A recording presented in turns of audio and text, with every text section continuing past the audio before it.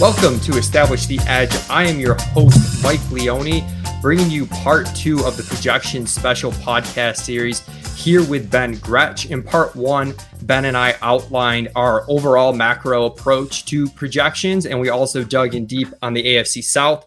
In this edition of the podcast, part 2, we're going to take a look at the AFC North, go team by team. Do want to point out that you should be subscribed to the Establish the Edge podcast, rate, review us. It helps a lot. Also, make sure to check out Ben's other work at RotoViz Radio. He's got the new podcast, Stealing Bananas, which is him and Sean Siegel. So 2 really sharp guys talking fantasy football. I haven't listened to the debut podcast yet, but I'm excited to dig in. You can also sign up for Ben's Substack at bengretsch.substack.com. Ben, welcome to the show. How are you doing?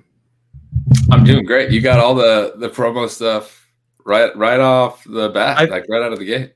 Well, last time I did it 90 minutes in after we went through the Houston Texans offense, and I figured everyone had either shut off the podcast or fell asleep by that point. So I wanted to get it in early this time. I did get a couple comments that were like, you got to get Leone to do that earlier. So at least a couple people made it and heard you say that you needed to do it earlier.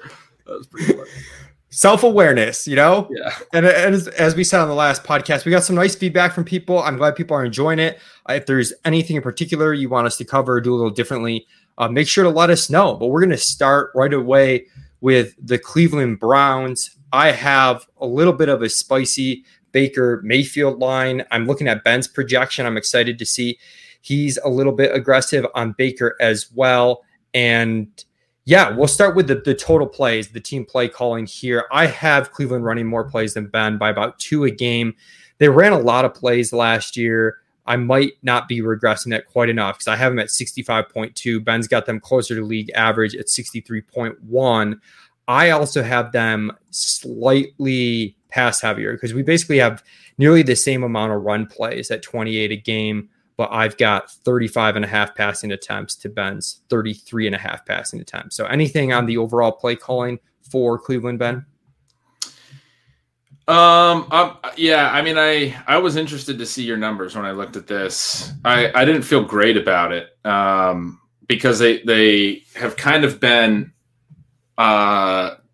multiple different teams over the last couple of years. Obviously, 2019 was a disaster. Last year was much better, but they were kind of slow coming on and got hot later. So I don't really know necessarily what their offensive identity is going to be, especially with OBJ back. It's just kind of challenging to place like what they'll be offensively. But I think we gave a pretty good range of, I'm probably a little too low. Maybe you're a little too aggressive, like you saw in the play volume. Maybe it's somewhere in between. Yeah, I think it's somewhere in between. And one of my takes with Cleveland is I think there's a chance that this is one of the teams that takes, I don't want to say a big step forward in pass rate because they're built behind an awesome offensive line. Nick Chubb is one of the most efficient rushers in all of the NFL, and they've got a good dual back system with him and Kareem Hunt. But if you look at last season, towards the end of the year, Baker started playing well, and I think it was the last 6 weeks of the regular season they had a positive pass rate over expectation all 6 weeks after barely doing that the first 10 or 11 weeks. And I think in the playoffs they were also positive. So it kind of ended 8 straight weeks with a positive pass rate over expectation. That Pittsburgh game they had to have been because they got out to a lead and they just attacked. They kept attacking. Yeah. Yeah, absolutely. And when you look at Baker Mayfield's history, like he number 1 overall pick, really, really strong QB prospect, awesome rookie year. And then, as you mentioned, 2019 was a disaster. So I kind of feel like if he's coming into his own and he's good, like you have reasons to want to pass more aggressively. It's also an analytically inclined organization. And we know passing in a vacuum is better than running. And they also played a couple of games last year in really bad weather. Now it's in Cleveland. They're going to have bad weather every year, but they had probably the 3 worst weather games of the entire NFL season. They were in all 3 of them. There was one versus Houston. They just ran the whole time. That's a great point. Yeah. I didn't dig into the weekly results enough to recall that, but it was back-to-back weeks at Houston game and one the week after, or maybe it was one against Philly, yeah, one against Houston. I think they had another one mixed in there too. Those were, and to your point, yeah, you can expect some bad weather in Cleveland, but those were astronomically, like the wind was out of control, like you couldn't throw. So I think those are good takes. Yeah, I think their pass rate, I mean, they had a sub 40% pass rate game. Two back-to-back weeks they had a sub 40%. It was the Raiders. The Raiders game was the other one. So like when that context with how they ended the season, I could see more aggressive play calling. I might maybe be projecting that leap too much forward, but we talked about how we want to look at range of outcomes on teams. So I think Baker and his pass catchers, sneaky stack in best ball. Baker still, even if they throw more, is not going to have that high end upside in one quarterback managed redraft leagues where, like, I look at him as a guy. If I'm taking a chance on Trey Lance, I can get Baker for free at the end of drafts to get me through the start of the season until Lance or Fields or whoever starts. But he's not someone you really want to be leaning on all year long in one quarterback leagues. But we both have him. If you average our projections, we've got him about 4,300 passing yards. I'm about 120 ahead of Ben due to the play calling stuff that we already mentioned. The efficiency's pretty similar. I just did a podcast with Levitan and Amico on season-long props, and we generally take unders, but Baker was the one over 3,800 passing yards that I liked. And I like that too. We both, even if he misses a game, I think he's okay. If he plays all 17 games, he's gonna get it. Even at my more conservative pass volume, I have him a little bit more efficient than you, it looks like, but I have him well ahead of that. I have him at 4,213 passing yards. We're close on TDs too, so I think I have. I have them being a little bit more run-based and throwing, play action type stuff. So I have them a little bit more efficient probably.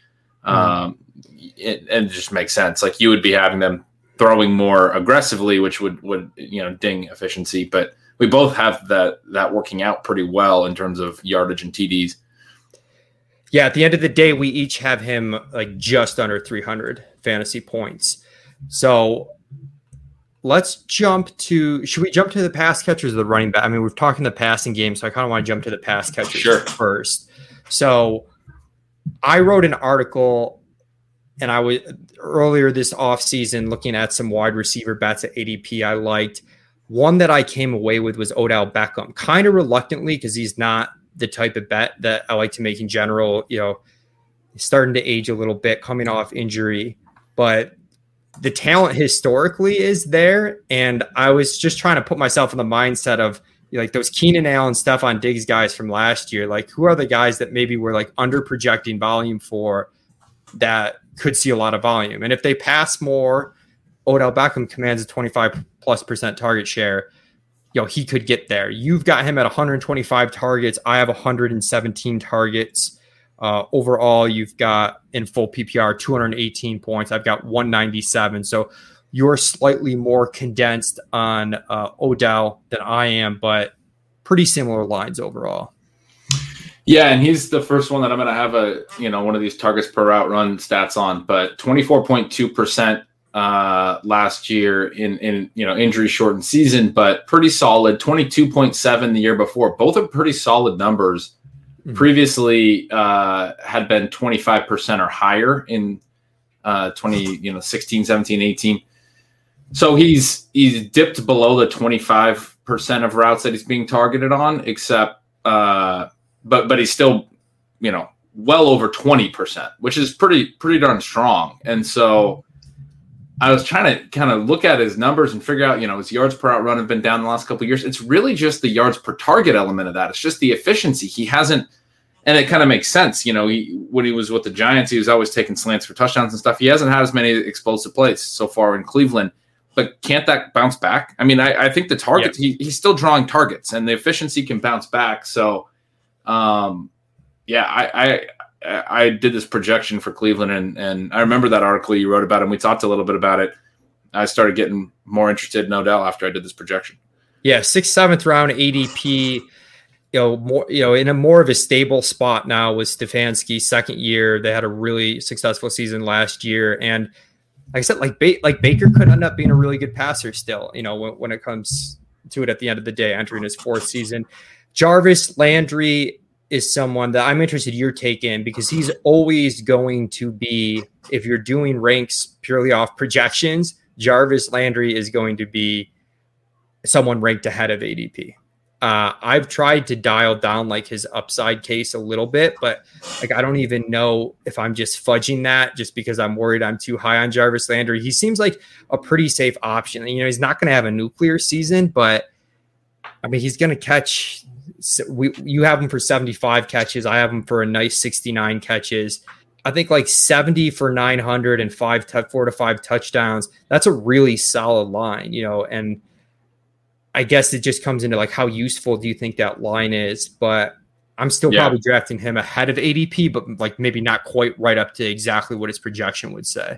Yeah, that's sort of how I am. I'm willing to take him, but especially when you're doing like zero RB builds, modified zero RB builds where you have a lot of receivers, you're kind of, you have enough redundancy at the position that you want to really be seeking the upside. Now, if you're doing like a some type of running back heavy build or different builds that I don't necessarily do a ton, like Landry, I think makes a lot more sense because you can kind of bank on it. He's another guy who's been over 22% targets per route run every single year in this last 5 years that I'm looking at in his database right now. He was 24.1% last year. Beckham was hurt, obviously, but he's always been a target earner. He's going to get targets. With both these guys being so consistently good at drawing targets, that's why I'm pretty concentrated on those two. I have a few more receptions for them than you, and it looks like fewer for the secondary receivers than you. But they ran a lot of 2 tight end sets last year too. Like I think, they do a lot of stuff where they only have 2 receivers on the field, and these 2 guys I think will probably get a lot of their targets. Yeah, it's going to be very concentrated on these 2. Wide receiver 3, we have it flipped a little bit, but this is going to be one of these things where we're just going to have to monitor news in the offseason. I've got Donovan Peoples-Jones as the 3rd wide receiver, like just ahead of Rashard Higgins. You have a little bit of a wider gap with Higgins as the wide receiver 3 over DPJ. DPJ drawing some strong, camp reviews. If I was taking a gamble, I have taken a gamble on DPJ in like round 18 of best ball leagues, but overall, probably not a ton here. Anything you're seeing at wide receiver 3 and 4? Yeah, I mean, I struggled with this a little bit. The Anthony Schwartz pick in the 3rd round is interesting because he's a 4.27 burner. He kind of overlaps with DPJ. DPJ was really efficient last year. He like his catch rate for how deep his ADOT was ridiculous. He didn't have a ton of targets, but like really smashed down the field. I know they hit on some definitely. He was one of their play action guys. They hit on some play action plays, got him downfield, hit on some big plays. I think he could be really good. I question how efficient he can be on larger volume. Obviously, neither of us is projecting anything near the efficiency he had last year, like a per target efficiency when we start to expand the volume a little bit. But and I also question whether if he starts to have some drops or struggle, whether Schwartz is that deep threat or, whether that's just like a specific role. And so anyway, that's where I wound up on Higgins as sort of the main 3rd receiver, if that makes sense. Yeah. And it's also a question as, if something happens to Landry and Odell, like does DPJ's role expand meaningfully? Like obviously he'd see more targets, but he might go from like a 9% target share guy to like a 12% target share guy. Like he's going to play probably that deep role. He is interesting from an athleticism standpoint. Playerprofiler.com has him with 86th percentile speed score, 99th percentile burst score, 6'2", 212. So he's exciting from that standpoint. Right post draft, I was a little hot on some of the rookies. So I actually had Schwartz ahead of him in ranks just because I wanted to bet on the rookie. But then DPJ with some good camp stuff, I ended up putting him there. But overall, not a ton here. You noted they play a lot of 2 tight end sets, and we both have a really close line on Austin Hooper, who I do not understand his ADP with some of these really fringy, fragile tight end bets out there. Austin Hooper's going like TE24. And we're both down compared to like his pace last year. Because I thought I was too low. I'm actually really glad to see that we're sort of close. They threw to the tight end position a ton last year, like 27+%, which is a lot. But Beckham was out, and so this year I had to tick down their tight end volume, like percentage of targets towards the tight ends down. So that because the wide receiver percent was really low for any team, but I expect them to throw more passes to wide receiver. Obviously, that pulls from tight end. So for Hooper, Bryant, and Njoku, I'm like lower than their numbers last year, and none of them played 16 games. And this is a 17 game projection. So like multiple extra games, and I'm still lower than where they were, if that makes sense. But you like had to regress it. And Njoku was actually the most efficient of the three. Bryant was good. But Hooper certainly dominated in terms of, the share of targets and was clearly the number one throughout the season. I only have him for 75 targets, 50 catches, and you're right there too. And he still looks like a value, like you said. FFPC, which is tight end premium, his ADP in the Football Guys Championship right now is tight end 25. Like I've got him at tight end 20, and that's with the ADP baked in a little bit. So I'm actually drawing him back. You think that's just concern about the other two tight ends? Because I feel like drafters are like, oh, he's not the clear tight end one. They use their other tight ends, but you have to think about the offense. They're running two tight end formations. They're both getting out in routes. Just think of them as two different skill position players. I think Bryant and Njoku are going to kind of rotate in that second tight end role, but Hooper's been out. He's a nice contract. He's going to be out there. Yeah, he's like you said, he's got a nice contract. And whenever I get a guy like this, where as you know, Ben, we're conservative, we're regressing him at a certain point. I'm just buying the projection. Like that's part of the reason why I like projections. Like sometimes we can go overboard, but sometimes we can also see like, okay, we're pretty conservative here and we're still well ahead of ADP. Like maybe at this point, he's just a decent buy. And there's guys going ahead of him. Like I don't know how sold I am on Troutman yet. Zach Ertz is going ahead of him. That's great. Jared Cook is in a better offense. So I kind of get it. Or not, I don't even know if I should say better offense, but maybe more tight end fantasy points there. But he's older and has competition. Gronkowski's tight end 22. Especially when you're talking about tight end premium. Jared Cook's not going to catch more passes than Hooper. Like the thing about Hooper is his low ADOT. He's going to catch passes. Even with our conservative line, he's catching 50 balls. I don't think Cook's catching 50 balls this year. Is Cook even going to be able to stay healthy enough to catch 50 balls? Right. And so I'm right there with you. I'm trying to look it up right now, but I believe his catch rates have been like pretty absurd. It dropped last year. He had a 66% catch rate. So we're probably expecting that to bump up a little bit. The market maybe is looking too much just at last year. Obviously, he's not going to get the 80% catch rates that he had in a dome with Matt Ryan in Atlanta, but I would expect that catch rate to be, maybe more like 70%. So, we are more like the 66 if you look at our numbers. I mean, like these genuinely are conservative projections. Yeah, and so that's a good sign for Hooper, where a good tight end too in best ball, and he's just fine at the very end of drafts. Let's look at running back. This is Nick Chubb, man, always a thorn in my side, projecting Nick Chubb season long, DFS, everything, because he's so reliant on efficiency to get there. And generally, we just see that regress. Is he a bit of a unicorn in terms of great offensive line? Maybe he does have a special talent. And I have him with a really high yards per carry, and so do you. So I've got him with a higher share than Hunt. I had a really tough time figuring out the rush split between these two guys. I've got Chubb at 272 rush attempts, Hunt at 145. You've got Chubb quite a bit lower on rush attempts at 232. And then, Chubb lower at 232 and then Hunt higher at 161. So at the end of the day, I have him with more half PPR points due to that additional volume. I've got him about 226 and you've got him at 206. Yeah, and I struggled with it too. Hunt actually had more carries last year, but Chubb missed 4 games. So they were really close, and Hunt had the big uptick in volume in the games that Chubb missed. But Hunt had plenty of work in games Chubb was there too. I mean, they had games where Hunt kind of just took over in the second half. They had other games where Chubb stayed out there for the second half and got sort of the full workload, and Hunt was gone. It was a little bit of a hot hand at times, it felt like. But especially going into the postseason, it did feel like they were riding Chubb more. I was really interested to see where you landed on this, and seeing you being higher makes me want to widen this gap more. I mean, I have Chubb for 70 more carries. But yeah, trying to figure out that gap was kind of tough. I just flip-flopped like 2 percentage points yesterday or something on this one from Hunt to Chubb. Just maybe a little bit fearful that I'm too low on Chubb and wanted to capture that upside a bit more. But I have Chubb at 57% of the team's carries and Hunt at 30%. So I think like a 2-to-1 ratio is about right. I think, but what we saw at times last year is more like, 55-35 versus 60-30. And then of course you got some additional carries just for backup running back and Baker. Interesting thing with Hunt, he caught 38 balls, I believe, 2 years ago.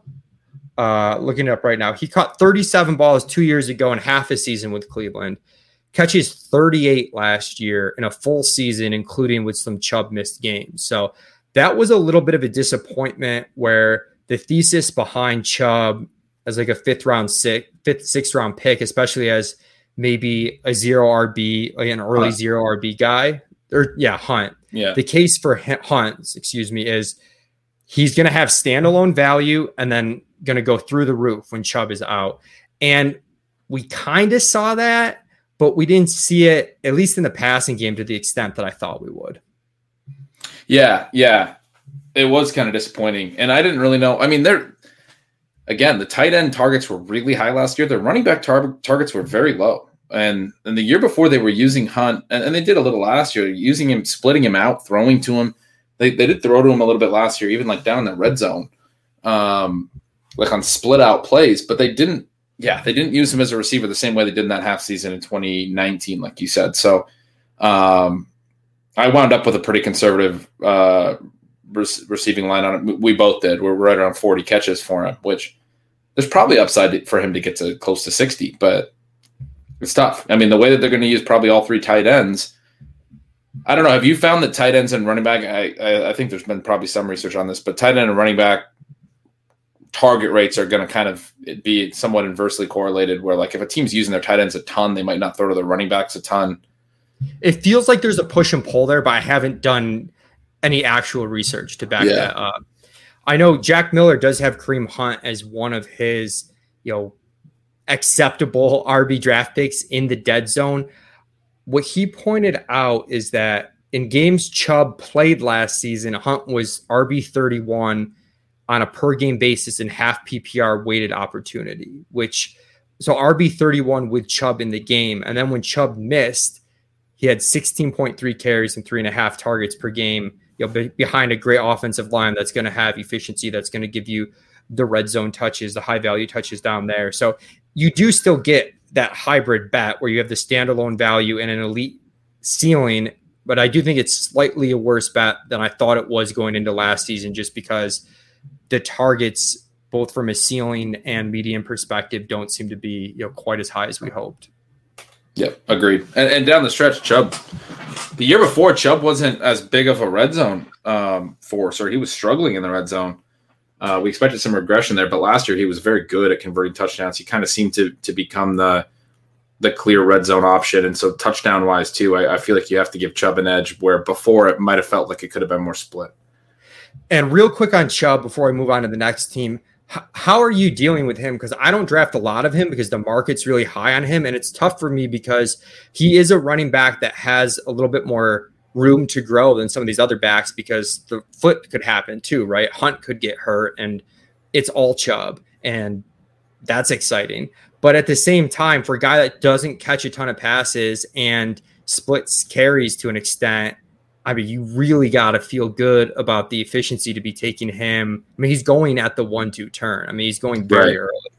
So I wind up not taking him a lot. But I agree exactly what you said. If Hunt goes down, there is, there's an unknown on what his receiving could be.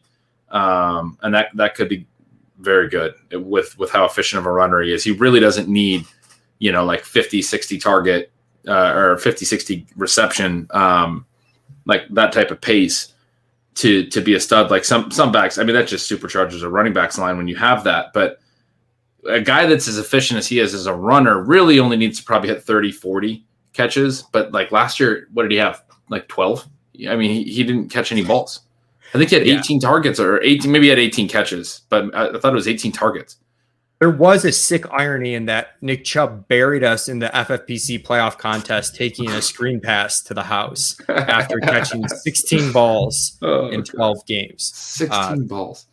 Yeah, so it's tough to project him very well. And if I'm taking running backs that high, I need to know that there's a lot of risk baked into that pick. I need to know that the upside is there, and it's a lot easier to get to that upside with reception potential. It's a lot easier to build a weekly floor and a massive stat line ceiling, like we saw from Kamara did it last year, McCaffrey did it the year before. Go back and look at the guys who have hit 25 points per game in PPR scoring running backs. The only ones that hit it are guys that actually receive. Derrick Henry ran for 2,000 yards last year. He didn't come close to that. He was right around 21 points per game, which is still great, but it's not that elite ceiling. The 25 points per game seasons are the ones that are the really dominant ones at running back.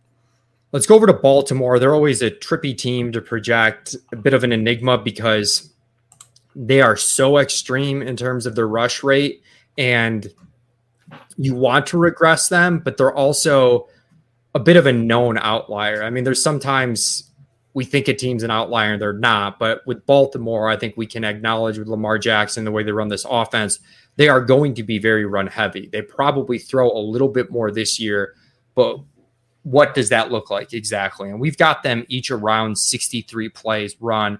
I have them regressing a bit more in terms of their rush rate than you do. You've got them at 33.3 rushes per game. I've got them at 31.9. And that gap is basically the gap we have in pass attempts as well. I know you had some thoughts on projecting Baltimore's offense. Yeah, I mean, they're just bullshit to project.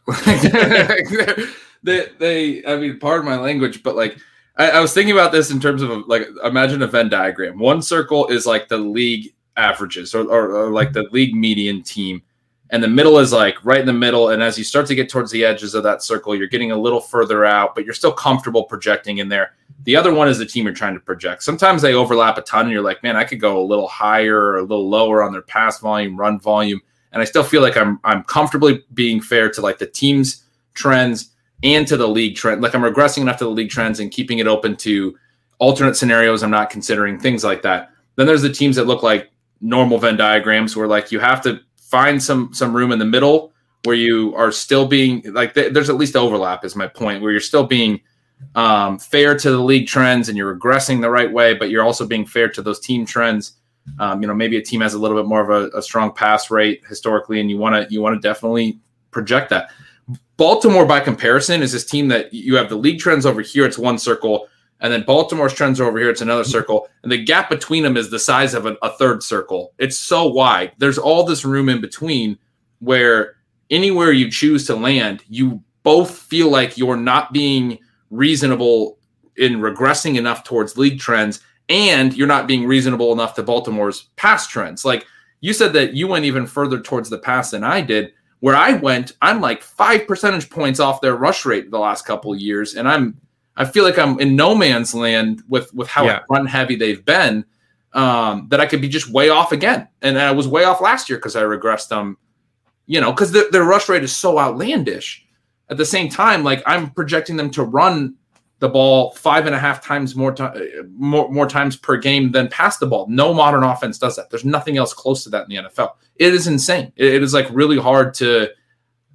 When we talked about it before, like I feel like their ceiling pass volume wise might be like basically close to where you have them project. That actually might be their ceiling. Like if you regress them too much, you might be approaching a range where like they're not capable of throwing more than that.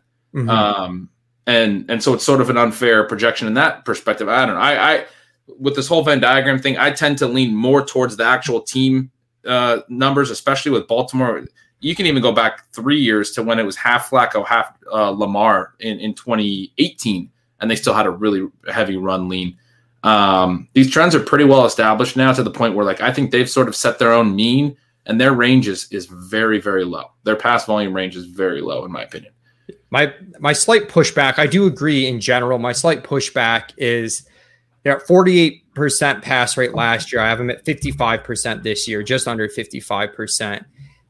one, they've showed us some signs that they're going to throw a little bit more with how they've drafted the wide receiver position with taking Rashad Bateman in the first round. They took Tylan Wallace, who is a bit of an analytics darling going into the draft.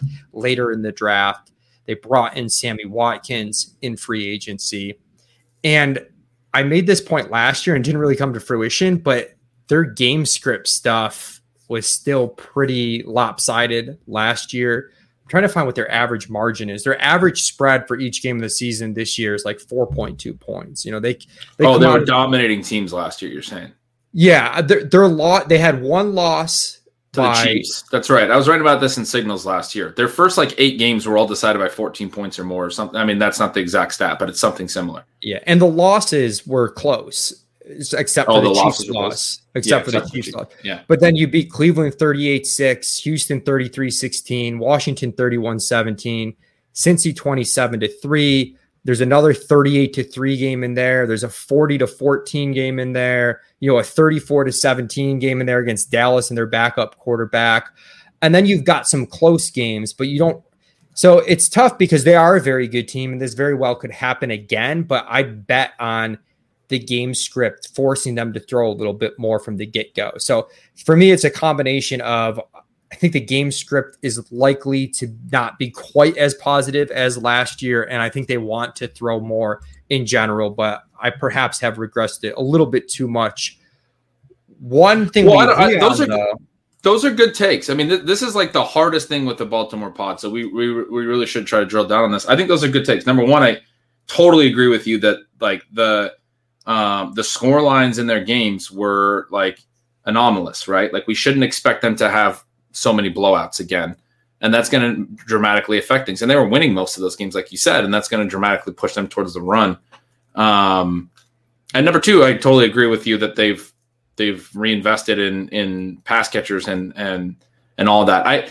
The concern is just how much of this is just Lamar. Lamar is the identity of this offense, and it's Greg Roman to a lesser degree, but also Greg Roman. I mean, he was this way with Tyrod and Colin Kaepernick and other mobile quarterbacks when he was a coordinator before. But how much of it is Lamar? How much of it is that he's going to take off and run? How much of it at times was them not necessarily having as much confidence in his accuracy? It seemed like they were more reliant on their run game for big plays at times, which is so inverse of every other team in the league. But if he's more accurate and he's throwing better, which he was 2 years ago, he was still efficient last year, but just missed some throws certainly on if you were watching the games. But how much of it is just who he is as a player is kind of the question I can't answer. Yeah, but I kind of think we know who he is as a player, and it definitely has something to do with him, but that we could still shift away from that a little bit. Do want to note my 55% pass rate.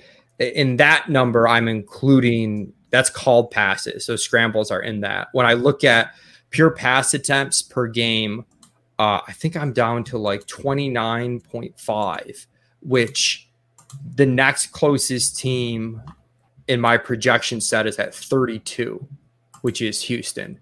So it's 2.5 pass attempts per game less than the second lowest team. So, and I'm almost 2 full more pass attempts lower than you, and I added passing too. To be clear, I added passing volume. I shifted them towards the pass.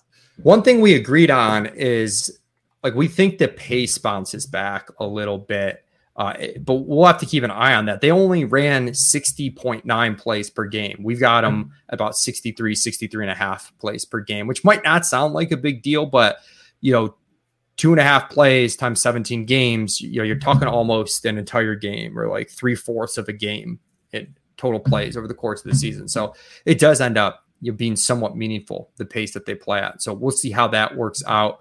With Lamar specifically, you've got him with a more aggressive line in terms of his rushing, but that's stemming from the play calling. The other big discrepancy we have is in passing touchdowns. I've got him at 27, despite more passing attempts. You've got him at 33.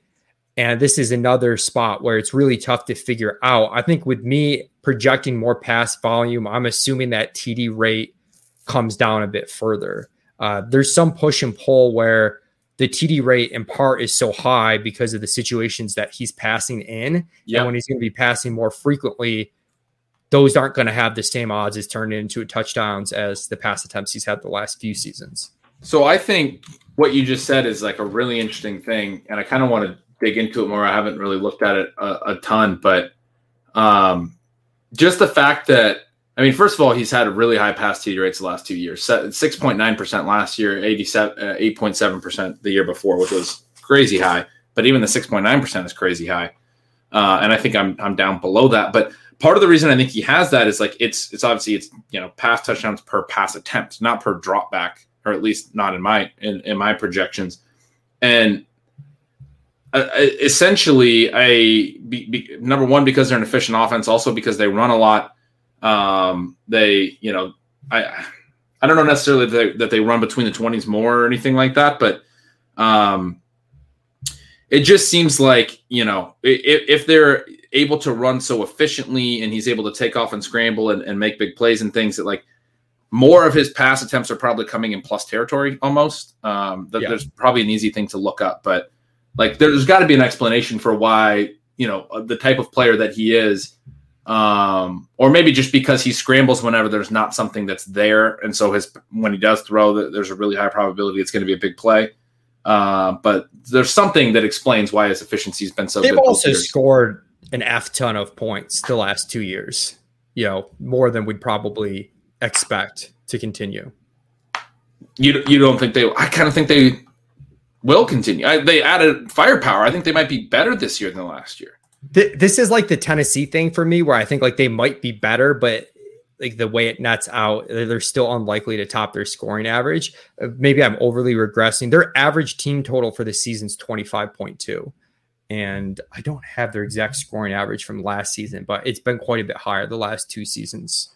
So I have the total touchdowns I'm projecting for them at 54.9. That's a lot. Even in a 17-game season, I'm just going to divide that. That's like 20. That's 23 points just on those TDs alone, including the extra points, 22.6. And you just said their Vegas line is 25.2. So I'm probably projecting too many TDs. And the average team total, like these are because a couple books out there have set lines for every game of the season.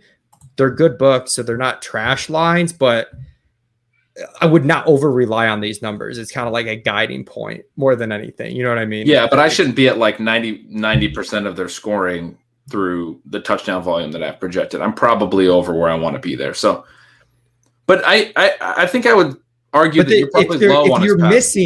If you're missing, I think I'm probably a little low. And also if you're missing like 25.2, like those lines are set at medians, right? Whereas when Baltimore's beating their team total, they're going to go over by a higher amount than they're going to go under when they miss it. So there is, some issues with using the straight team total in that regard. Yeah, that's a great point. They're going to have 40-point games. They're probably not going to have a lot of 6-point games to offset that. Absolutely. So Lamar, regardless, I think Lamar for me is an excellent option in best ball in that 5-6 range because he's going just like Dak, Kyler, those guys. I don't know where you have them overall. I kind of have Allen, Kyler, Dak, and Lamar as maybe Allen a little bit ahead of those guys, but a pretty big tier. And I'm not super picky as to the order of those guys. That's sort of where I'm at. I haven't I don't have all my projections done as we're going through these, but QB is a position where I am pretty interested in the projections because like so much of their line is going to depend on how optimistic I am about the team play volume, how optimistic I am about the receivers, because it all adds in and feeds in. And so I'll be interested to see where he comes in. Like you said, I have a pretty aggressive rushing line for him again, up over 1,000 rushing yards again. But I mean, 17 games, it's so hard not to project him for 1,000 rushing yards, basically. Like his rush rate is astronomically high. He's extremely efficient every time he runs. Like, I'll be surprised if he doesn't do it, if he plays all 17 games. So you said projections for the Ravens are bullshit. I think we can really extend that to the wide receiver position where it's extremely difficult to project.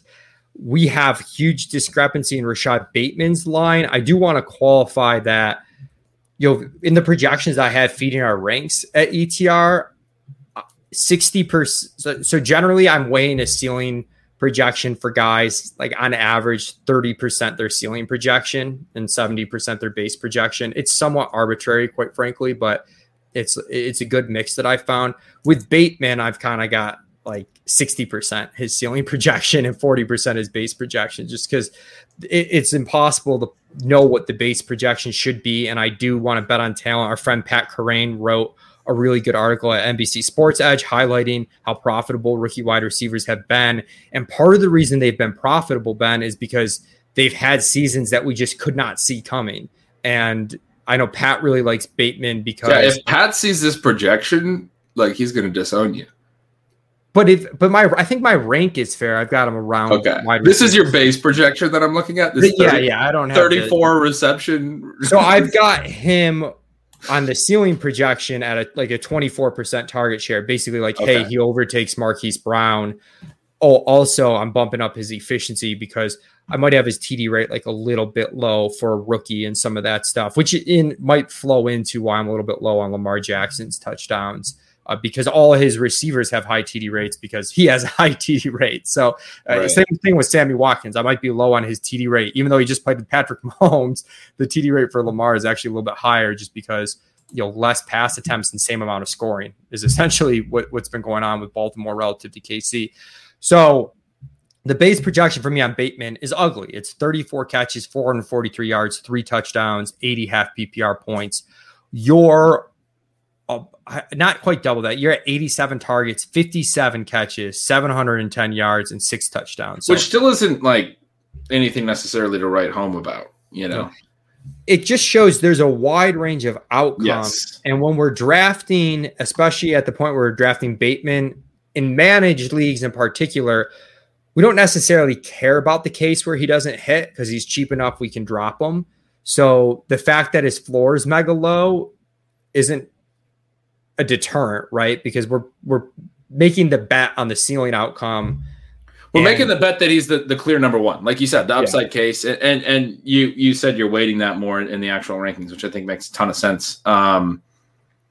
But there is ceiling concern here. Like the last couple of years, Baltimore, I don't have the numbers specifically in front of me, but at their pass volume, they've basically had Andrews and Brown right around like 85 to 100 targets. I don't think either of them, I think one of them hit 100 even one of those years. I don't think either of them has gone certainly not well over 100. And then no one else even like over 50, or maybe there's one other guy over 50 and then no one else over 30. The point is there's not a lot of targets there. It's not how target distributions typically look. You see multiple guys over 100 or one guy well over 100 and multiple guys in the 80 to 100 target range. It's really weird to look at a team and see 2 guys in this 85 to 100 target range and then no one else even really close. And the issue I have with this when I look at it is like, now it's not just Brown and Andrews. I don't think Brown's going completely away. Now it's Bateman. Now they also added Sammy Watkins. They also drafted Tylan Wallace, who I like. There's a lot of pieces here. And they brought in, we both have Josh Oliver doing nothing, but they brought him in. He was sort of interesting. One thing they lost, like Hayden Hurst ran a lot of routes 2 years ago. They lost this second sort of athletic tight end when they lost Hayden Hurst. Maybe Oliver, maybe they do some more of these 2 athletic tight end sets that they were doing a couple years ago. The point is they have a lot of weapons, and if it's at all unconcentrated with low volume, that's not great. That's really not going to be great. And it's tough because I do want to bet on Rashad Bateman's talent. I know Kerrane had him as one of his favorite wide receiver prospects coming into the draft. I think purely as a prospect, he had him number 2 behind Chase. I could be wrong, but I think he had him number 2 behind Chase and ahead of Waddle and Devonta Smith. I could be wrong, but I know in his post-rookie rankings, he wanted to have his post-NFL draft rookie rankings. He had Bateman, at least for a time, as wide receiver 2, despite the worst landing spot, despite a little bit less draft capital. So that just goes to show you this is a smart organization that's drafting guys, and we think that there's a little bit of an edge in wide receiver eval still out there. Yep. And Wallace was another really sharp later round pick. I mean, Tylan Wallace was a guy I was stoked about as a sort of a sleeper prospect in this class, and he looks kind of buried now. But man, both of those are guys that analytically you wanted to bet on based on their profile. The tough thing for me, and in an earlier Established the Edge podcast, when Kerrane and I were I think we were talking about DFS, but I was saying how I want to be right once. I want to have to be right twice. And I feel like with Bateman, you have to be right twice. And what I mean by that is first he has to earn the target share, be the wide receiver one, beat out Marquise Brown. That's step one. But even with step one, he has to have step two, which is they throw enough and Lamar is good enough that it props him up. So you kind of need to hit a parlay, which is tough. And that's why I have him wide receiver 60 and not earlier. And I don't have a lot of shares so far. He's gone a lot lower on FFPC than underdog. So I got a share in like round 14, 15 on FFPC. Yeah, he's a guy that I wanted to draft a lot more this year. Probably won't. The one counter that if Pat were here, he would make is that in that great article he wrote, he talked about how the rookie wide receivers who smash on efficiency. They typically don't run massive route shares, and they do very well on the efficiency side. They don't get immediate massive opportunity in terms of routes per game. That might be even more of a concern for Bateman if they rotate at all, because they're just not running a lot of routes. These receivers, they don't drop back. I mean, they don't throw as much. So that profile at least does speak well to what Bateman could do here. And that is part of the problem with projecting this team is we're just talking about how efficient Lamar Jackson is. Players have been good in this offense. Pass catchers have been good in this offense, at least for stretches and certainly, good enough to be fantasy relevant, especially Mark Andrews, who we're going to get to in a sec, but Marquise Brown. And it's because even at lower volume, which I was just describing, they're not even at 100 targets necessarily, they're efficient. And so it's like, who's going to get the spike efficiency? It's a tough bet, but Bateman could be in a situation where if he can get to 90, 95 targets, he can add spike efficiency because he's a very good player and be relevant. There's no way he has a Justin Jefferson season or anything like that. So that's why it's so hard to take him. There's just no way that he breaks the season, Yeah. And I don't have much Marquise Brown. I've got him ranked around his ADP, but haven't drafted him because it's like Bateman's coming and you need all those things to kind of go right for Marquise Brown still. Like he's the leader in the clubhouse, but you still need those things to go right. I really am well below ADP on Sammy just because he's got to beat Bateman and Marquise Brown. Yeah. So it's like, and he's old. When Sammy was good years ago and it was fun years ago, he was a downfield threat. His ADOT has been like 8.0 for a few years. This is not the same guy that used to be fun. This is a guy that runs curls against zone coverage now. Like, don't draft him. Just don't draft him. Mark Andrews, I think the projections for him are a little bit easier. You noted no more Hayden Hurst. It's a little clearer depth chart at tight end. I know we were pumped about him last year because it was like, oh my God, a guy with his yards per route run, his targets per route run. Now he's going to run more routes, has to run more routes. And it didn't quite click last year, but he was sort of fine, even with it not clicking. Maybe we overdrafted him a little bit. I'm going back to the well here a little bit. I've got him tight end 5 ahead of Hawkinson, but behind Kyle Pitts. I like Andrews again. I'm not going nuts on him, but it's a similar bet to last year at a lower price tag. Yeah. So in 2019, he ran 295 routes. Back in his rookie year, 274. So just under 300 both years. And I was on the exact same wavelength you were that you just described. The routes ticking up and all of that. He only got up to 350. Like that's a bump. It's a significant bump. It's 3+ routes per game over 2019. But I was hoping he would, be up over 400 routes, maybe 450 routes. And we didn't see that. And then the other side, this was sort of a two-edged coin why he wasn't as great last year. In 2019, his targets per route run were, I believe, the highest of any player in the entire NFL. There was a few tight ends that were up over 30%. I think he was higher than both Kittle and Higbee, who both were up over 30% in 2019.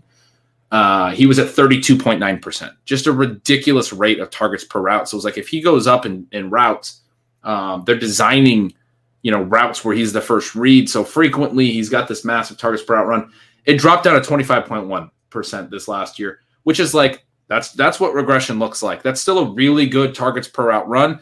But if he's only running 350 routes and he's only seeing 25% of targets per route, that's where you wind up with him having the year he did in 2020, which was still good, just not necessarily great. The flip side is maybe his routes tick up again this year. Maybe his targets per route run has room to continue to rise. back into the 28, 29% range. Maybe it'll never be 33% again like it was in 2019, but it's possible that it bounces back up, I think we could see last year's routes run, last year's targets per route run with the team throwing a little bit more and the connection just being a little bit better, aka the efficiency. I mean, I swear I have flashbacks of Mark Andrews drop touchdowns from last year. And he caught 7, which is like not bad. 7 in 14 games. That's not bad. But he definitely dropped some. Yeah. And his yards per target were, almost a whole yard down from 2019, way down from 2018, certainly lower than his career average going into last year. So there's room for his efficiency to be better for sure. Running back, J.K. Dobbins is an interesting conversation. I started the offseason as like, this is the most overdrafted player in fantasy football. He was going middle of round 2 to start the offseason. People have gotten a little bit smarter. I've seen his ADP drop. It's dropping to the end of round 3 now, which is, is a substantial difference, middle of round 2 to end of round 3, feels more than just a round and a quarter. I'm still below him on ADP, but he's starting to creep up to the point where maybe I take some stabs. The issue with Dobbins is it's a 3-headed monster in the backfield. Lamar, him, and Gus Edwards. Like, Gus is not going anywhere. Gus was 3rd in the entire NFL in rush yards over expectation per attempt. Yes, J.K. Dobbins was, I think, 1st and amazing, but Gus was great. He's not going anywhere. They gave him a new contract. Like, they told us he's not going anywhere. They paid him, and J.K. Dobbins is not going to catch balls. We did this with Nick Chubb. He's not going to catch a lot of balls. So I have him at just under 900 yards. I'm possibly low on his efficiency. It's hard because, again, with Baltimore, there's such an outlier that the running back efficiency does not necessarily line up with the NFL running back average rushing efficiency. So possibly I'm low there. We both have him about 7.5 touchdowns. I could see that growing, but it's still a tough bet early to take a running back who's not going to get a ton of carries and doesn't catch the ball. Yeah, I don't love it for the reasons I said when we talked about Chubb. I do like Edwards more at his price tag. I'm curious your thoughts on Justice Hill, because as I did this, I was like, man, he's really the only third back there. He was pretty good his rookie year. He kind of got squeezed out last year. Then they let Ingram go, and they didn't really replace him. Is that because they wanted to give Justice Hill a little bit more run this year? And specifically, if something happens to Dobbins and Edwards, do you think Hill would I think they would still be a committee and Hill would play. I think he could actually be sort of a usable waiver wire pickup, really deep league stash, because he was a pretty good prospect a couple of years ago. Yeah, I mean, Davis Maddock, when I was at SportsGrid with him, he was writing up Justice Hill league winner articles every week. Yeah, he was all about it. I made Sam Hoppen draft Justice Hill, and Sam was on board, so I don't want to say made, but we took Justice Hill in our FFPC Football Guys Championship slow draft. And for the reasons you said, he's the clear third back right now. I mean, it's the same anti-fragile bet that you'd make anywhere. And I'm not doing it in best ball because it's an absolute 0. And I don't know if the ceiling's like massive if he gets in there, because like you said, it's going to be a committee. But I think he's worth drafting in the managed leagues where you have the deeper bench. So like the high stakes leagues. And so like a home league that's 16 rounds, I'm not drafting him. NFFC and FFPC, that's 20 rounds, where I generally have a 0 RB-ish build. He's one of my guys that I'm taking. Fun stash at the back of a 20 round build. And even though I like Gus Edwards more at his price tag, part of the reason why I like Gus Edwards more than Dobbins at their price tags, I still don't love Gus for that reason. Like, if Dobbins goes down, Gus, I think, goes from, let me see the percent of carries I have here. I have Gus at like 27% of carries. I think he goes up to like 35, like maybe he gets up to 45, which would be really good. But you've got Lamar there with 30% of the team's carries. Yeah. You're going to have a second back who's at least 20%. You're kind of maxed out at 50%. No matter what happens, you're not exceeding 50% of the team's carries here. Yeah, and Gus is very much a straight line runner. He's very good, but he's sort of like the power back. They use Dobbins more on the edges. They, they threw to Gus more than I thought last year. Not a ton, but they seem to throw to Dobbins a lot more. I definitely think like if Dobbins goes down, they're not going to have Edwards do those things on the edges. They're going to have Justice Hill do those things on the edges. Like he's going to be their space back. It's not Edwards' skill set. I don't think his role would grow that way at all. So we go from one difficult team to project in Baltimore to another team, in my opinion, that is low key very difficult to project in the Pittsburgh Steelers. We've both dealt with their team play calling in different ways, trying to figure out what they're going to do. I've dropped their pace of plays quite a bit. I have them at 63 plays per game, right around league average. Ben, you have them at 64.5. I dropped their pass rate a decent bit, but not as much as you. I actually still have more pass plays despite that. And you have almost 3 more run plays per game. And they bring in Najee Harris. They were really inefficient at the end of last season. Ben struggled. So it's tough to tell what they're going to do. And you start to see the range of outcomes where it's like, well, if they don't run as heavy as we think they are with the drafting of Najee Harris and they have, Ben's plays per game, that's going to be really good for the receivers. But the flip side is they drop their pace back a ton and they drop their pass rate as much as Ben expects. And we've got a boring ass team that behind a really shaky offensive line, a shaky quarterback. Like, what if this whole thing just goes to shit? Like, that's possible. It is. And I still have them more pass heavy than league average, but that's not the run pass split where you're considering drop backs. That's just rush attempts and pass attempts. And obviously Roethlisberger's not going to scramble a lot. So I'm probably right around, league average run pass split. But I'm buying that they want to commit to the run. I got to be honest. I don't like my Najee Harris projection. It's very strong and it kind of pissed me off how strong it was, but there's potential for him to get a ton of volume here. I mean, they've been using him as their lead guy in their early offseason drills and all those things that we've been hearing. They're committing. They took him in the first round. You don't have to be efficient. I go back to Trent Richardson's rookie year. I had him. He was great. He wasn't good. His efficiency was terrible, but he scored like 9 touchdowns, and Pat Shurmur and the Browns gave him every touch imaginable. And I love young legs with running backs. I love guys that are coming in. They're young. They're hungry, and they're like they didn't use Jalen Samuels last year barely at all. They're going to throw to Harris. They're going to use him in passing, on passing downs. I have concerns about the talent. I have concerns that he had such amazing blocking at Alabama. There was some stat back in draft season. I can't recall off the top of my head, but it was like what percentage of his runs were well blocked or he was untouched to a certain point or whatever. It was very, very high because of the Alabama line. And then the flip side, he also had a really low rate of 20-yard runs. And if you're getting great blocking on the first level, but you're not making guys miss and turning those into 20-yard runs, that's a problem. Like that's a lack of explosiveness. At the same time, a lot of film guys love him. And this is volume that you just don't necessarily argue with. The Steelers have done this with a lot of different backs in the past where they've been willing to use them on 3 downs. I'm probably going to have to get some of it. I struggle here. I probably have some biases where, for the same reasons you just noted, I wasn't super high on Najee Harris, thought he was an overrated prospect. I'm worried, again, that the floor on this offense could be lower than people think and the efficiency could be so bad. But at the same time, you're right on the touches. And I might have been injected some of that bias into my projection where I'm just a little shaky on him, where I don't know. At the end of round 2, I'm taking him, but I'm looking at the running backs. I mean, it's just tough. Like, am I taking him over Antonio Gibson? No. Am I taking him over? I don't think I'm taking him over Joe Mixon. I don't think I could do that either.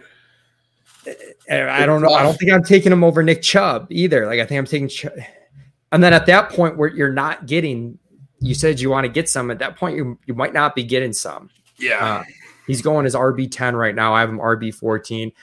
If he slips in the late round, like if I'm doing a lot of best ball drafts, so I'll definitely draft him if I'm like middle round 2, like get some exposure. Like you said, there is a potential for a huge season, because the flip side is the offense is like actually decent and he's getting 90% of the touches. And it's like, holy shit. Benny Snell didn't look good last year. He's going to get the goal line work. He's going to get the catches. He's going to get everything. So if they're good, like you said, if the offense is good, he's going to be a top 5 back, dude. If the offense is good. Yeah, it's such a wide range of outcomes, in my opinion, on a guy that we know the volume is going to be really good on. And the receivers are tough too. And I feel like I might be part of me thinks I'm drafting them too much. Some of them thinks I'm drafting the right amount. But before we move on to the receivers, like I don't have any interest in any other Pittsburgh back, even in redraft managed. Okay, we can just move on there. So Deontay Johnson, the pro Deontay Johnson argument is in his healthy games, his targets per game would have led the entire NFL, would have been better than Devontae Adams if you only used his healthy game. Some cherry picking there, of course, but it's gaudy. And over time, earning targets, that's the skill we care most about. Deontay Johnson seems like he's pressing that theorem, Ben. Like he's like pushing that to the limit in his extremely short he has this weird combination of extremely short ADOT, but not a very good catch rate. And I know the argument that we shouldn't count drops against him, and I'm trying not to directly count drops against him because drops is a fluky stat, but just looking at his catch rate the last couple of years, it should be higher for his ADOT. And it cost him playing time. I mean, we shouldn't count drops against him until the point where the team says, we're benching you because you can't catch the football. That's a point where I'm going to start worrying about drops. His efficiency, like when you also control for depth, like in my projections, I do ADOT, an ADOT projection, and then I use Racer as my efficiency metric, and I have a cross check that is, sort of depth adjusted Racer, because that's the receiving error conversion ratio that Josh Hermsmeyer came up with, which is how many of the air yards are you converting into receiving yards, and it's different at different ADOTs. So anyway, for Johnson at his different depths, he's been pretty inefficient in this depth adjusted Racer stat both years. It has to be. He has like the catch rate of a normal ADOT guy. Like, say what you will about Juju's low yards per catch. At least he's catching like 80%. He's been more efficient. Yeah. Juju's been more efficient. But the concern is go back to targets per route run. Deontay Johnson, this is same stat sort of that you just gave, but 26.5% of routes last year he was targeted on. That's really, really good. Again, over 25% is great. I was just talking about even bigger numbers for guys like Mark Andrews, but those are not every route guys. Andrews was in the 300 route range. Deontay Johnson ran 524 routes and had that number. I mean, that's how you wind up with as many targets as he did. But then his yards per target is 6.6. Like he's not actually very efficient with the ball, so he's a hard one to figure out. But you can't. Even his rookie year, his targets per route run was over 20.4%. The flip side is Juju. Juju was 18.2% as a rookie, jumped up to 23.5% in that big year 2. So he's up over 20%. He's approaching 25%. Looks like he's going to be a superstar. Then he fell back to 18.3% in year 3. He was hurt. Ben was hurt. Who knows, if that's really predictive. Last year, even at the low ADOT, he was running shallow routes. He only drew targets on 19.5% of his routes. Like, that's now 3 out of 4 years. He's been under 20%. Starting to look more like a wide receiver 2 and not like an elite target getter. Whereas again, Deontay 26.5% last year. This massive targets per route run rate. I was telling you earlier this offseason, we've been talking about Juju a lot, that I was a little more optimistic, I thought, on him. But doing these projections made me want to be more on Deontay, even at the higher price than Juju. Yeah, right now, I mean, this sounds like a cop-out, but I've got them like all basically right at ADP, and I'm kind of spreading my bets and not getting I'm not being way overweight or way underweight on any of them, just because I think this range of outcomes is so wide, both because it's hard to tell who's going to emerge from this wide receiver group, and then the systemic offensive stuff we've talked about. With Claypool, he's a really interesting guy to talk about, because if he can carve out, if he starts running as many routes as these guys, the ceiling's absolutely massive. He had the rookie breakout Pat Crane's talking about, where it's there on efficiency. And he did that in an offense that by and large was inefficient. And the the outlier there in terms of efficiency. But down the stretch, when you would have thought they would have expanded his role, they dialed it back. They gave some nonsense about a rookie wall. James Washington is still there, is still been fine as a wide receiver 4. So, but in general, you want to bet on a guy like Claypool. So it's tough. 23.6% targets per out run for him as a rookie. That's really, really good as a rookie. I mean, I was just saying even Deontay was just over 20%. Juju was a good rookie and had 18% targets per out run. Claypool was up over 23% last year. I mean, if I did his projection and got really excited about him too. I mean, I already was, but basically if the rookie wall stuff doesn't happen in the sophomore year, if they don't cut his routes, if they let him run more routes, if they tick up, just kind of like the Mark Andrews argument from last year that we were just talking about, he only ran 437 routes. If that gets up to 530 like Deontay or Juju ran 640 last year, if Claypool was up over 500, approaching 600 routes this year, and he's anywhere close to that targets per route run rate at the depths that he sees targets and how efficient he was as a player, he's going to be their best receiver. I mean, he can absolutely smash. That's all we need is him to run more routes. At tight end, I'm interested to see that you have more targets for Ebron than I have, because I copped out on this a little bit where I just caved to the market because I was so far ahead of ADP on Eric Ebron. And I think maybe the market has overreacted to the drafting of, I'm going to just call him Pat Phil Hellmuth, throwback to the ship chasing. Yeah, that's right. I don't even know his real name. Pat Freiermuth. You've got him at 20 targets and Ebron at 82. I've got Freiermuth at like double those targets and Ebron at 69. And I think I maybe went too far caving to the market, but I kind of agree with you. Like, rookie tight ends take some time. And we saw this with the Bears and Jimmy Graham and Cole Kmet last year. Kmet eventually started playing more snaps towards the end. And I think Kmet was a better prospect than Freiermuth. I could be wrong on that. Don't quote me. I'm not the prospect guy. But if your projection on Ebron is correct, he's underdrafted. We just talked about Austin Hooper being underdrafted. Last week we talked about Ferkser being somewhat underdrafted. So I think the lesson is, once you get past a certain point at tight end, I kind of just wait. I don't know. Once you get past Irv Smith at tight end 13, unless you really feel good about the Pats guys, you can really kind of wait at this position. I think there's guys here that are pretty undervalued you can get for basically free. Yeah, I agree. This is and another thing I agree with all that you just said about the tight ends, but another thing I wanted to point out and thought was interesting. This is a little bit of a divergence in our target rates, but we were, everything I said about Deontay, Juju, all those guys, we were really close in our projections of all three, which which made me sort of happy on my process. But I haven't looked exactly where I have all these guys, but I'll probably have them close to where their ADPs are as well. Even though I was just talking up Deontay and Claypool, they're going higher. And so I'm probably very similar to you on that. We both have Deontay around 180 half PPR points, Juju around 160, and then Claypool around 165. I'm slightly higher on Juju and slightly lower on Claypool. But again, my upside case on Claypool is pretty high. I just have just the slightest nag that they jerk Claypool's routes around again. Sure. And if it wasn't for that, I might have him number one of this group, quite frankly. Yeah, I think that's right. Okay, final team, Cincinnati. I'm very biased. I love Cincinnati, and I'm pretty pumped to see on the play calling standpoint of things, Ben, you're even more aggressive than me. You've got them at 65.2 plays. I got them at 64.5. You've got them at 37.5 pass plays per game. I have them at 36.2. I wrote an entire article about Cincinnati as a stack, which looked at every single week of the 11 that Burrow started. They ran more plays than the league average. They didn't have a single week below league average. So even if you account for the crazy plays run game and the overtime game with Cleveland, they were still super fast paced. Their pass rate over expectation was very positive.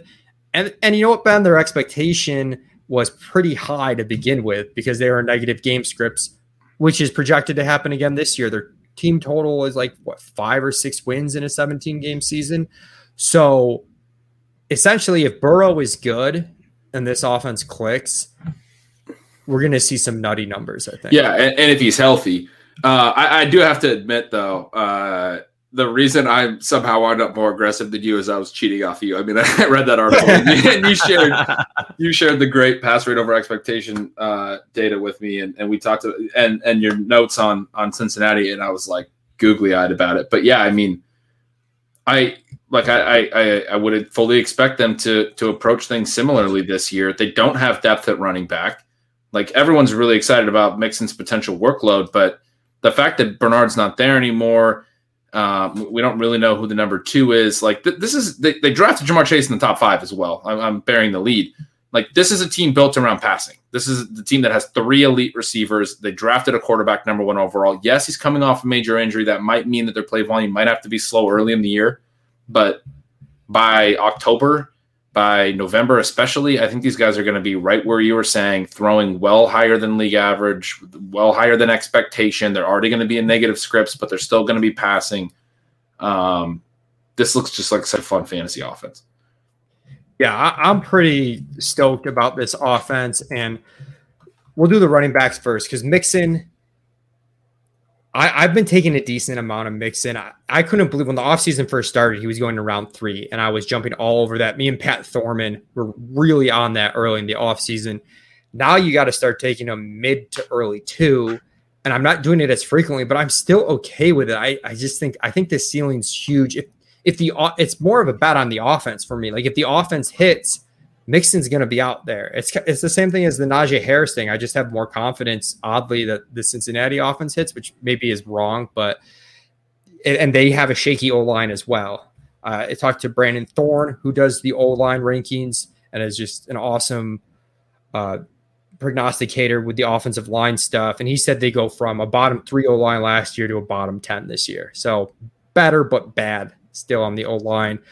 But yeah, taking Bernard out, Mixon staying on the field, you've got him for 77 targets. I was afraid to go quite that high. If it's 77 targets, man, I am stoked on Joe Mixon. I got it 65, so it's not like I'm way off, but 77 looks great. Catching 60 balls is fantastic. There's absolutely, and I think too, he's going to score a lot. I mean, I think the percentage of team touchdowns for Mixon is likely to be in line with some of the better fantasy backs. And that's one, if you go look at his, even his healthier seasons last year, obviously he missed a lot of time, but if you go look at it, he hasn't had I don't think he's had a 10 touchdown season yet. The touchdowns have been a big part of this for why he's sort of been disappointed at times. The targets was a tough one. This is another one like the Najee Harris one where I was like, I didn't really like my projection. But if I'm being honest, like, if Gio's not there, and I mean, they paid him, like, they're going to use him. They were early last year. His target rate was good until he got hurt. I don't really see a scenario where, Samaje Perine or this rookie Chris Evans or whoever, Travion Williams, is taking over the Gio role. It just seems very likely that Joe Mixon is staying on the field for passing downs now. And if he does, he's going to get he's going to get a lot of targets and a lot of catches, right? Like, yeah, I want to go back and run it by week, but your note there about how he was getting targets early in the year when he was healthy, I think he was around 10% targets, even with Gio there. Now, he didn't have a lot of the 2-minute stuff and third down stuff, but if you're even using 10% target as a base, that's fine. And then you're kind of free rolling. His average target market share in games played last year was actually 12%. Yeah, I barely have him there this year, trying to be somewhat conservative, giving Perine some of the workload. And so I'm excited about Mixon, quite frankly. I think he's a pretty strong play. I could see him being one of the backs, like Najee Harris, that goes top 5 next year. If the offense breaks right and Mixon stays healthy, he's going to put up borderline top 5 numbers, kind of just depending on the health of some of the other backs. Behind him, there's been some buzz around Chris Evans. I don't really know what to do with it. I don't know much about him. I have one Samaje Perine share. I just took him today. Somebody here has to be a pretty good handcuff, right? And I think it's Perine. He was good late last year.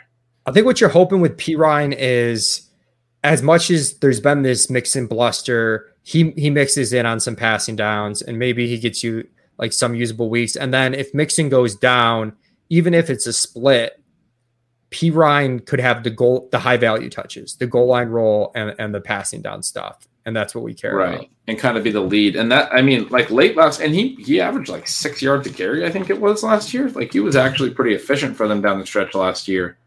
No, okay, 4.8. I made up that number. Not 6. Still good, but not quite 6. 4.8 is good though. Yeah. But no, like he had a long touchdown run, I think, at some point. He was pretty good down the stretch. Yeah, he had a 95-yard, 2-touchdown rushing game, 4 catches, 41 yards in week 16, which was a really strong game. Otherwise wasn't amazing. So maybe it was just one big game, but still, I think he's probably got to have the inside track, right? Like, what was Chris Evans, a 5th-round pick? I mean, I don't feel like a rookie 5th-round pick is going to come in and take that. Yeah, I would lean towards Perine. Evans is more like your deep dynasty stash, I think, at this point, or like keep an eye on in camp. You know, this could change. We're recording this, literally July 1st. So. Like compare it to the Steelers who we just talked about last year. Everyone wanted Anthony McFarland to be that guy. They brought him in as like a day 3 pick, but it was still Benny Snell. The guy who was there was the backup, and that's sort of what this feels like. The receivers here are super exciting. I've got Jamar Chase and T. Higgins for the exact same amount of targets at 129 each. You've got Higgins at 129 targets. And then you've got Chase a little bit behind that at 124. You've actually got him 3rd in line, but like we're splitting hairs. You've got Boyd at 126. I've got Boyd 3rd in line at 123. This is crazy because I mean, I didn't see your projections before I did mine. We both have all 3 of them between 123 and 129 targets. Like, yeah, I thought it was weird that I bunched them that much and you bunched them similarly in the exact same range of targets. If we wanted to get weirder, I have Auden Tate for 29.3 targets. You have Auden Tate for 29 targets. So, I haven't seen that. So it extends to the wide receiver 4 spot. And I'm taking Chase over Higgins. It looks like you've got a higher projection on Higgins. Curious if you're taking Higgins over Chase, if you had to pick between the two. I'll throw it to you first. Why don't you lead that off? Oh, man. I don't want to pick between the two. I want them both. I just took Higgins today. I mean, obviously the fact that he goes later makes him a little bit of an easier selection. Chase is way up there, but I'm fine paying the extra half round or extra round when what we're talking about is basically just purely this guy could be generational upside. He could be the new OBJ or something. Like he's a flawless prospect, flawless from a production standpoint, outperformed Justin Jefferson, who we know to be pretty darn good, athletically tested as well as he could possibly have tested, played with Joe Burrow. So there's, all the reason in the world to think that he already has a connection with this quarterback and can maybe hit the ground running, which you're hoping for. And then was a top 5 pick. So there's all the more reason there that they're going to use him. They're going to put him on the field. He's not going to have to work his way into snaps like a lot of rookie receivers do. So if he's just immediately a superstar, I mean, but Higgins sort of was last year with Burrow too. Like I could say as many good things about Higgins is sort of the issue. Yeah. I what you just said is kind of my thought process and why I have Chase ahead if I had to pick the two. Like there's an outcome where we're taking Chase at the 1-2 turn next year. Right.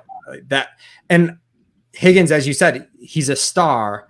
I don't know if he's quite superstar level yet, and I don't know if there's an outcome where we're taking him at the 1-2 turn. Maybe I'm shorting him. I think there's a very good chance we're taking Higgins maybe early 3 or something. But yeah. I think Chase he could be the wide receiver 1 in fantasy football if he's as good as we hope. And it's kind of the perfect landing spot in a lot of ways for him. The one thing we agree on, both our projections and our rankings, we're not concerned about who's going to get the targets here. We like them all. Yeah. I've got them all either at ADP or slightly ahead of ADP. I'm sort of drafting them a little bit even more aggressive than our rankings on ETR. And the case is, again, we already talked about how there's going to be a lot of pass attempts here from a quarterback that is a very good passer, probably going to be a very condensed offense. We saw Carolina last year have 3 top 24 wide receivers when their quarterback threw like 15 touchdowns. I mean, yeah, what condensed offenses can do for you is insane. And then the part people miss that you talk about a lot, Ben, I mean, if someone can get hurt here, and then the target shares just explode for the other two guys. So right, these guys are cheap compared to that scenario. Like, obviously, we don't want any of them to get hurt, but like, you think about having any of these players in the rounds we take them where they were one of only 2 guys in this offense. Like, if Jamar Chase didn't get drafted, T. Higgins would be going in the 3rd round. You know, I mean, I think he'd be going significantly higher. Maybe not the 3rd round, but it's just sort of target volume pushes people. This is where, like, I'd say I hate projections, and we're splitting hairs with our target projections here. Our projections for them aren't going to be amazing. That makes them look like they're not these great bets, but the reality is one of these guys gets hurt. The other 2 target projections immediately go up. We're already projecting great efficiency and massive ceilings and any of those types of things. So it immediately just becomes a bonanza, and yet they're also fine at ADP. You know what I mean? Like, it's almost like the Kareem Hunt running back situation where, like, you get standalone value, you're fine drafting him there, and then there's blow up potential. Yeah, 100%. So we're a lockstep here in Cincinnati. We're both very high on them. If it goes bad, it's stuff that's harder to quantify, but is still relevant. It's the bad offensive line. It's Joe Burrow coming back from a serious injury. Sometimes tough to mix those in, but ultimately a team that I want to bet on. At tight end, I haven't been taking any stabs here. I've got CJ Uzomah, who's coming back from a big injury himself, and Drew Sample split evenly because I don't know what to do here. You've got it more in favor of Uzomah. You've got basically the same amount of targets between these two guys, just slanted to Uzomah, which if is the case, he's actually kind of like your dart throw round 18 best ball guy. I haven't drafted anyone here. He could be. I've had him rostered in like 30-man dynasty leagues that are like best ball, tight end premium, and then I cut him in one of those formats just today for a waiver run. But I think he could be worth holding. I mean, he got some pretty decent targets right away from Burrow in that first game, or maybe it was first 2 games before he tore his Achilles. Sample's more of a blocker. It's sort of the thought process there. Uzomah might have a little bit more juice, but that depends if he can come back healthy enough. But one thing we didn't really talk Burrow. One thing I wanted to say, I made, AJ Green's empty targets last year, like, they hurt his efficiency. His efficiency wasn't necessarily great, but it was fine to Boyd and it was fine to Higgins and it was terrible to AJ Green, right? He's replacing that with Jamar Chase. I mean, I think that's like a pretty massive thing. I think his passing efficiency is probably going to take a jump just from that. It should be expected to take a jump. Remember how many empty air yards AJ Green had last year? And I wrote about this in my Bengals stack article. AJ Green was 101st out of 112 receivers in yards per route run, and you replace that with Jamar Chase, who, and I linked an article that Blair Andrews of RotoViz wrote about in April, is arguably the best wide receiver prospect since Amari Cooper in 2014, the last 7 years. So I 100% agree. Huge difference. The other thing that's good for Burrow, and Pro Football Focus did some stuff on this, but Burrow, where he was good, was clean pocket and intermediate stuff, which is more stable year to year than where he was bad, which was deep throws that tend to regress to the mean a little bit and under pressure stuff. Yeah. So it's the opposite of Justin Herbert to an extent. And we'll talk about that on the Chargers podcast. So that's a good sign that he was probably, between that and the AJ Green stuff, he was better than you think he was, based just off his 6.7 yards per attempt and his overall PFF passing grade. Yeah. Yeah. Well put. And then I also want to throw a note on Tyler Boyd, just because we spent a lot of time on the other two, but initially when I did this, I had Boyd projected for the most targets, and I kind of like toyed with it, and I didn't do that. But like, he's 27, he's in his prime, he's always been a target getter. Targets per out run percent of at least 21%, 3 straight years. These two guys, Higgins was a 21-year-old rookie. I believe Chase is going to be a 21-year-old rookie. They're 21, 22, young guys. Boyd's right in his prime, and he earns targets. Like, he's going to get his. Don't forget about him. He's going to be good. Like, I like him at his price. That's going to do it for us on part 2 of our projections podcast special with Establish the Edge. Again, make sure you rate and review us. Make sure you check out Ben's Substack, bengretch.substack.com. You can also check out his podcast with Sean Siegel on RotoViz Radio, Stealing Bananas. And we will be back next week with part 3. Thanks for tuning in, everybody.